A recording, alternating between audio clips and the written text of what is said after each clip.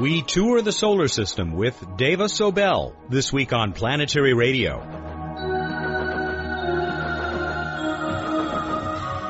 Hi everyone, welcome to Public Radio's travel show that takes you to the final frontier. I'm Matt Kaplan. You may know her by her previous bestsellers, Longitude and Galileo's Daughter. Now she takes us from Mercury to beyond Pluto in her lyrically written new book, The Planets. We'll visit with Deva Sobel in just a couple of minutes. Bruce Betts has his eyes on Mars as the red planet passes close to Earth once again. He also has exciting news about the new Planetary Society website. Well, we're excited. Speaking of news, by the time you hear this, JPL may have published the latest radar images of Saturn's moon Titan. On October 28, the Cassini spacecraft flew right over the spot where the Huygens probe touched down about 10 months ago. Background information is at planetary.org. The Mars rovers are moving on. Spirit is headed back down Husband Hill. That's where it got to take in a spectacular Martian vista. Around on the other side of the planet, Opportunity continues to prove that a rolling rover gathers no dust, or not much anyway. It's headed toward what lead scientist Steve Squires calls a particularly tasty-looking promontory. More info at planetary.org, but don't just read, for gosh sakes. Go outside and look at that big orange ball with your own eyes. There may only be 2 people in space right now, but they're celebrating. The International Space Station has had men and women floating around in it for a solid 5 years. Many members of past crews from around the world are also marking this anniversary. Whatever you may think of the ISS, doesn't this make you just a little bit proud to be human? You know, we don't want to act all superior, but the chimps and the dolphins haven't even gotten their space station plans off the drawing board. Here's one important note for our podcast listeners. We hope we haven't thrown you for a loop. With the new website, we've also got a new address for the Planetary Radio podcast. It's www.planetary.org/RSS/podcast.xml. Sorry about that. We promise not to do it again for a long time. Emily's up next with the shocking news that there are no jacuzzis on Io, not one. I'll be back with Deva Sobel in a minute.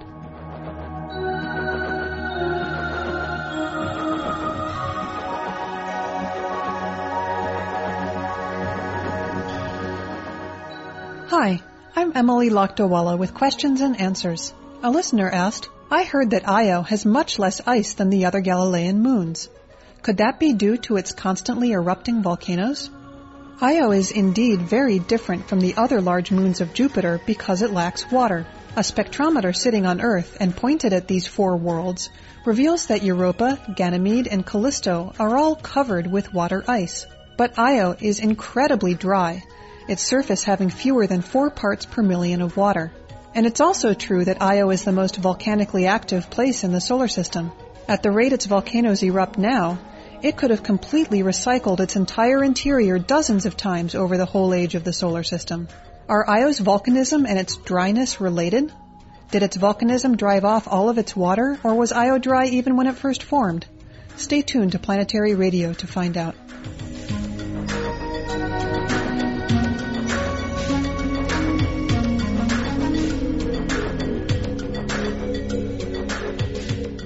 Deva, thank you for this, your second appearance on Planetary Radio. We had you on, a couple of years ago? Yes, the evening with Galileo and his daughter. That was such fun. It was very exciting. We even got to talk to Galileo.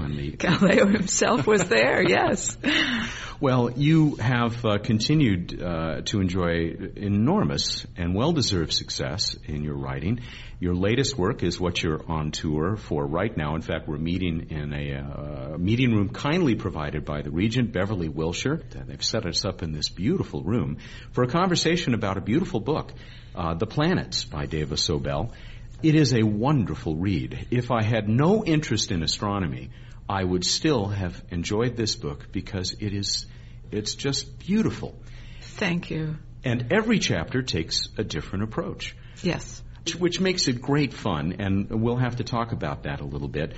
But one of the recurring themes in this is poetry. Scientists who are discovered to be poets, poets who have a deep appreciation for the night sky and what's in it.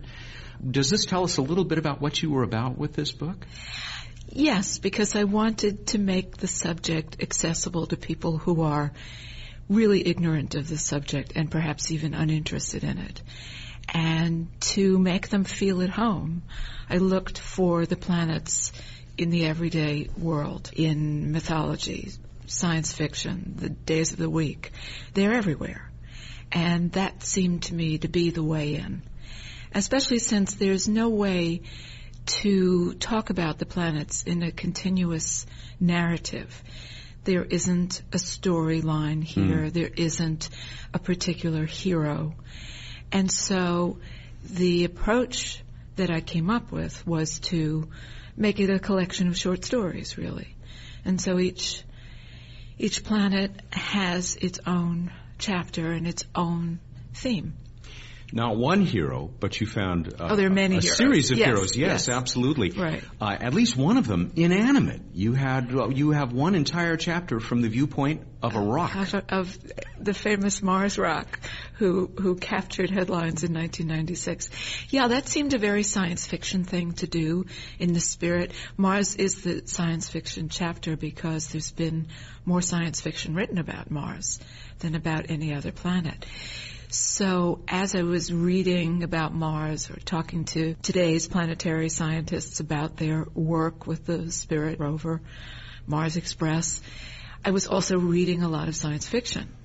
And with each of these chapters, there was a place where the two threads met.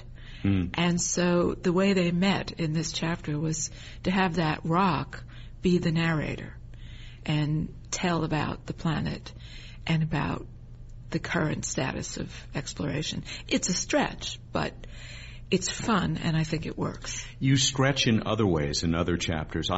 Before I even got the book, someone said, one chapter is written about astrology.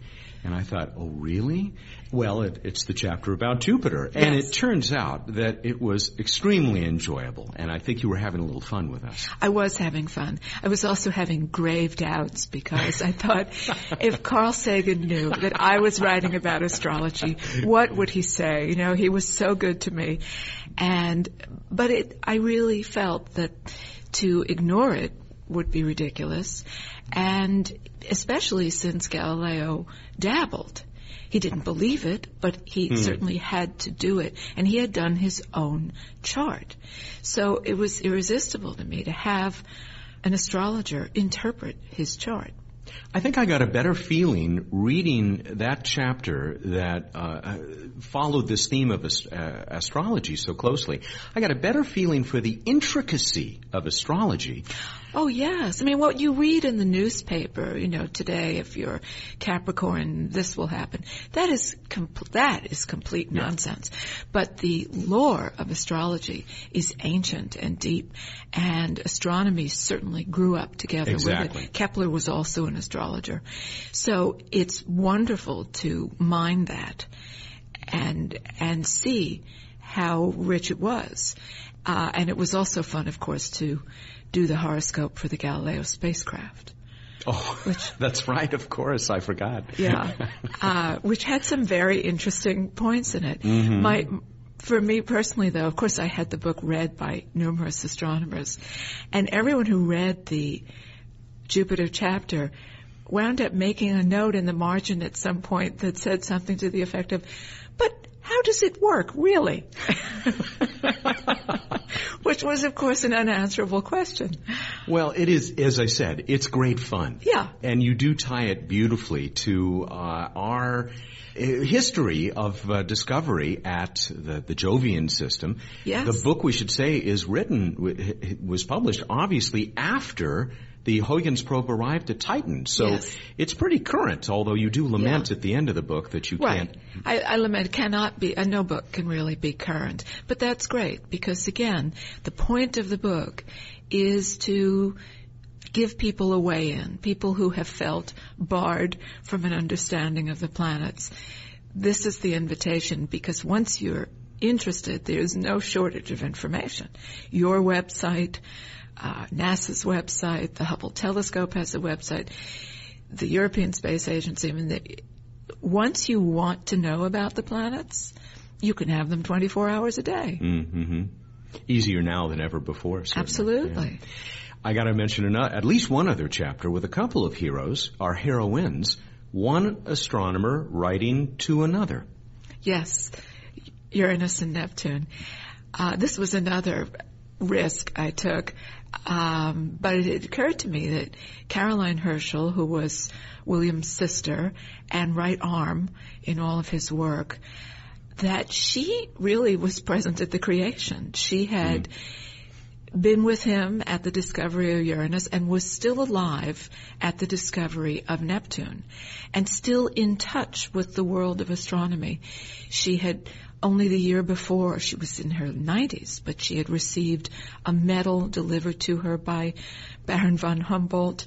And so I thought she was a discoverer of 7 or 8 comets, and there was only one other woman in the world who had also discovered a comet, the young Maria Mitchell in Nantucket. And I had a fantasy of Caroline writing to Maria to congratulate her on the discovery of her comet, which was news, and being motivated to recount her own memories of the planetary discoveries, both of them. And I just had great fun with it. It is a beautifully written chapter among beautifully written chapters. Thank you. And written very much in the style that you might have expected from this English woman to a fellow spirit. Right, a fellow spirit, but a young American. Fellow is the wrong word for it. No, probably. it's fine. Oh. It's fine. There is a memoir by Caroline Herschel that was put together by one of her relatives, collected from her letters and things she said to the family. And it took me a long time to get hold of that book, but it was gratifying once I got it to find that I had her voice. I'll be right back to continue our conversation with Deva Sobel, author of The Planets. This is Buzz Aldrin. When I walked on the moon, I knew it was just the beginning of humankind's great adventure in the solar system. That's why I'm a member of the Planetary Society, the world's largest space interest group. The Planetary Society is helping to explore Mars. We're tracking near-Earth asteroids and comets. We sponsor the search for life on other worlds, and we're building the first ever solar sail. We didn't just build it. We attempted to put that first solar sail in orbit, and we're going to try again. You can read about all our exciting projects and get the latest space exploration news in depth at the Society's exciting and informative website, planetary.org. You can also preview our full-color magazine, The Planetary Report. It's just one of our many member benefits. Want to learn more? Call us at 1-877-PLANETS. That's toll-free, 1-877-752-6387. The Planetary Society, exploring new worlds. Welcome back to Planetary Radio. We continue our conversation with author Deva Sobel. The former New York Times science writer has added a new work to her stable of bestsellers, including Longitude and Galileo's Daughter. Each chapter in The Planets considers a different region of the solar system, and each follows a different theme. Before the break, we were talking to her about the section that features 2 pioneering female astronomers. You also tell an anecdote about another woman, certainly not an astronomer, but a friend of yours, yes. Carolyn. I have what I hope will be a surprise finish for this story, but she has an interesting meal that you mentioned. Yes, she was given a sample of moon dust, living near a university and having a boyfriend who was an astronomer analyzing moon rocks. He gave her some of the dust. And so she told me about this. I'm sure she knew I'd be interested. And before I could even see it, she ate it. So to this day, I'm frustrated that she didn't wait. And maybe the saddest part is she didn't marry the astronomer. No, she didn't. They didn't last too much after that. Maybe that reaction had something to do with it. I really don't remember. I have to tell you about a story told to us by Kim Stanley Robinson, the great science fiction and speculative writer. Blue Mars, Green Mars. Exactly, yeah. And you even mention him in the book. Sure. On this program, Kim Stanley Robinson told us about the night that he took the little bit of a Martian meteorite, much like the meteorite that narrates one of your chapters, ground it up, climbed up on the roof of his house, and ate it. So there's one for your friend So there's Carolyn. more than one. Apparently it's a subspecies of some kind of neurosis or a great appreciation of the universe. Somewhere between there, yeah. Do you have any other particular favorite chapters where you're particularly happy, I guess I'm trying to say, with how things came out as you worked your way to the outer reaches of the solar system? Yes. Well, I found myself feeling more and more isolated as I got farther out in space. It was a strange experience. I really liked the Pluto chapter. I think that worked particularly well. Mm-hmm. It's a little bit like asking me which of my children I like best. You know, they all have something that took a lot of energy and thought. And we should say that chapter goes well beyond Pluto, out to the Kuiper Belt. Yes. And you point out that the discovery of Pluto, we can probably thank poor old Percival Lowell and his canals as much as we can thank good, solid Midwestern Clyde Tombaugh. Exactly. Their lives were entwined by a series of circumstances. And I think people my age probably want to see Pluto remain a planet. That was the most frequently asked question I had while writing this book. How do you treat Pluto? And the second most frequently asked question, actually there were only those two questions. How do you treat Pluto? And do you listen to Holst while you're writing?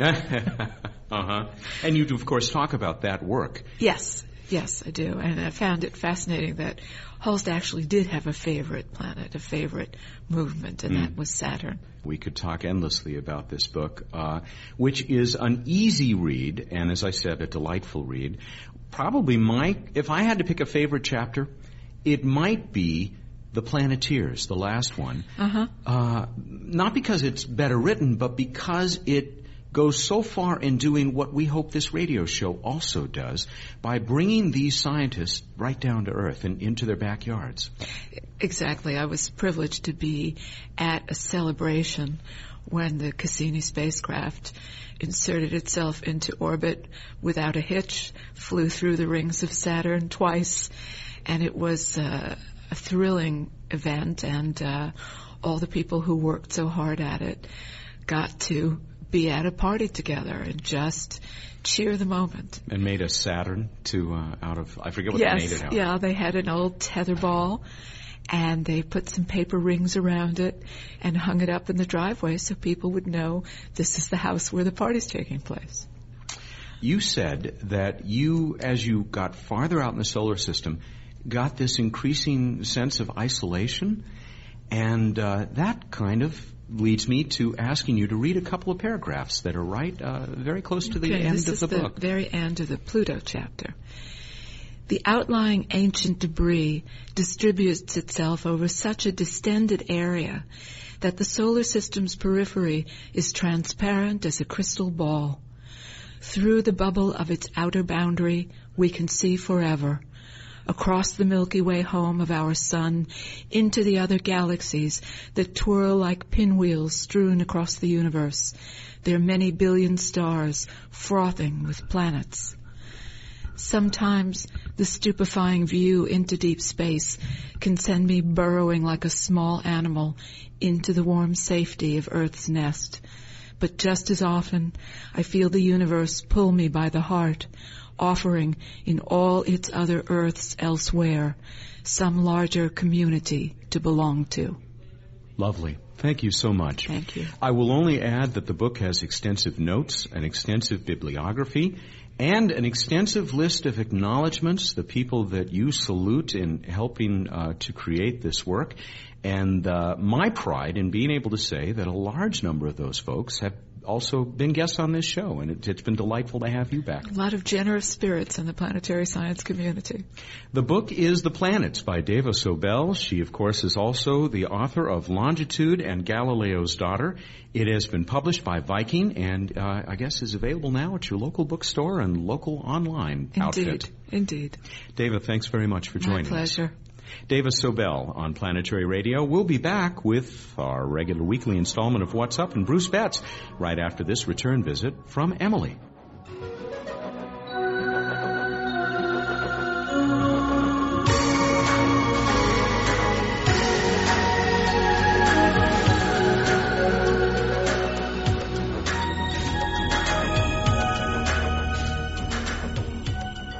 I'm Emily Lakdawalla, back with Q&A. Why does Io have no water on its surface, in contrast to the other large moons of Jupiter? A key clue lies on these other moons. Spectroscopic studies of Europa, Ganymede, and Callisto have proven that each of the moons has more water the farther it lies from Jupiter. It may surprise you to find out that of the 4 moons, Europa, with its subsurface oceans, has less water than Ganymede, which itself has less water than Callisto. This progression of less water at Io to more water out at Callisto has led researchers to assume that there was a temperature gradient in the nebula from which the Jupiter system formed. It would have been hottest near massive Jupiter and coldest far away from Jupiter. In fact, current models for the formation of the Jupiter system suggest that it would have been hot enough where Io formed that water vapor could not condense into liquid or ice. As a result, from the date of its formation, Io probably never had any water. Got a question about the universe? Send it to us at planetaryradio@planetary.org. And now here's Matt with more Planetary Radio.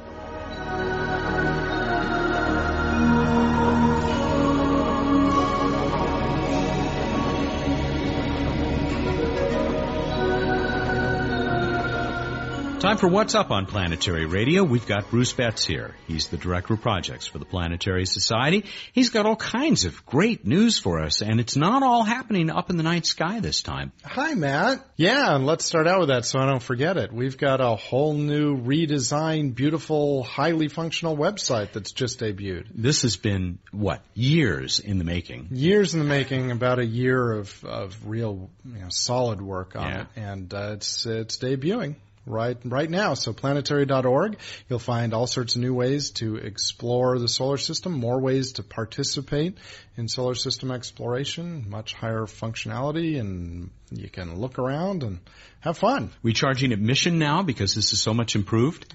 No, not yet. That's a really good idea. Can we do that? Yeah. Micro No, and for now, still no ads. So go to our website and, of course, Planetary Radio, a charming focus of the website. And I've seen a preview. It really is nice. I mean, it is a vast improvement, and it's just going to be really fun to navigate, and there'll be lots of great content, lots of cool stuff, which may have been there before, but you had to dig for, and I guess there'll be some new stuff too. There's new stuff, there's reorganization, there's deeper content, especially check out the Explore section, lots of good planetary information. Good stuff. Speaking of good stuff, of course, Mars, celebrating Halloween. Look at Mars, see orange and black together. For those out there celebrating Halloween. Mars, really, really bright, of course, right at closest approach to the Earth at the end of October. It comes through these cycles about every 2 years, every 26 months or so, and where the Earth and Mars grow closer. But because Mars has a pretty elliptical orbit, that distance changes. And of course, 2 years ago was when we had the amazing encounter that was the closest in tens of thousands of years. Well, this is also a really good encounter, and it's higher up in the sky, which makes it even easier to see. So go out there. If you can possibly look with a telescope, you might be able to see some light and dark markings, some polar caps, and it is the object to look at right now. Mars rising right around sunset, as it will have want to do around opposition when it's on the opposite side of Earth from the sun, and setting around dawn and looking brighter than any star in the sky, and appearing in the east and headed to the west as things... Yes, they do. As they usually do. Yeah. And in the west, right after the sun sets, you can also see Venus still looking like an incredibly bright star, even brighter than Mars, but without that spiffy orangish hue. You can also see Saturn up high, rising around in the middle of the night in the east, and then high before dawn. But right now, that focus is Mars. On to This Week in Space History. Man, I cannot believe how quickly time flies. It is that time of year again. What time? November 3rd, 1957, Sputnik 2 carried Laika, the first dog, first living creature, for a little bit to orbit. Our respects go out to Laika, Sputnik 2, as the first creature in orbit. Our favorite pooch. Our favorite space pooch. But in the trivia contest, we're going to talk about some more space pooches, so stay tuned. With much happier endings. Oh, yeah, because, we won't get into it. We'll wait till next year to give the true story of Laika again. Look it up, folks. It's not... Stay tuned. It's just not quite as humane a story as the Russians wanted us to believe. The Soviets wanted us to believe at first. But wait till next year. It's too depressing right now. Okay. Yeah, it's much better for even-numbered years. Yeah, right. Happy story coming up soon. On to Random Space Fact! Io, moon of Jupiter. Its extensive volcanic activity is 100 times more active, 100 times greater than the volcanic activity on Earth. That sucker's just getting squeezed and mushed and making stuff come out. And this is a wonderful coordination with Q&A from Emily today. It's Io Day. Excellent. Io's getting good coverage on Planetary Radio. All right. It's Io and Dog Day. It's a hot topic. It's a volcanic topic. It's sulfurous topic. Okay, moving on to the trivia contest, which I should have done even sooner, apparently. We asked you, what is the largest number of people who have been in space at one time? How'd we do, Matt? It was a crowd. It was a big crowd, and we had a crowd of people who entered. Our winner this time around, Rose Carpenter of Port St. John, Florida. Rose, we hope you came through the latest of the hurricanes well, and we're happy to tell you that you're our winner. Rose let us know that from February 11, 1997 to February 21, 1997, there were 13 people in space at the same time. The missions were Discovery, the space shuttle, Mir, Soyuz TM-24, and Soyuz TM-25. We won't name all the names, but maybe we'll put them on the website. How's that? Okay. 13 people in space at once. Yeah. That's, a lot compared to usual. I think it's thrilling. Of course, is. Someday it'll be 13,000 or 13 million, but it'll do for now. It's pretty good. Right now it's 2. Yeah, that's right. On the space station. What's up for next week? Dogs and more dogs. The happy story of the first dogs that came back successfully from space, with a bunch of rodents that really ticked them off from all the squeaking while they were up there. Tell me, what were the names of the first 2 dogs to fly to space together and be safely returned to Earth? What were their names? Go to planetary.org/radio, where you'll see our beautiful new pages and find out how to enter the contest and win a beautiful Planetary Radio t-shirt. You regulars, you can figure out the deadline, can't you? But I'll tell you anyway, especially for the newbies, it's Monday, October. It's Monday, November 6th. At 2 p.m. Pacific time, Monday the 6th. Get those entries into us. We'll make sure that you are considered for this newest space trivia contest on What's Up. We're done. Excellent. I'm so happy. All right, everybody, go out there, look up in the night sky, and think about dogs barking and why. Thank you, and good night. Woof. Bruce Betts. I knew that was coming. Bruce Betts is the Director of Projects for the Planetary Society. He joins us every week here for What's Up. I never claimed to be a very good reader of calendars. The deadline for the trivia contest is, of course, Monday, November 7 at 2 p.m. Pacific. Planetary Radio is produced by the Planetary Society in Pasadena, California. Back next time with more music of the spheres. Have a great week.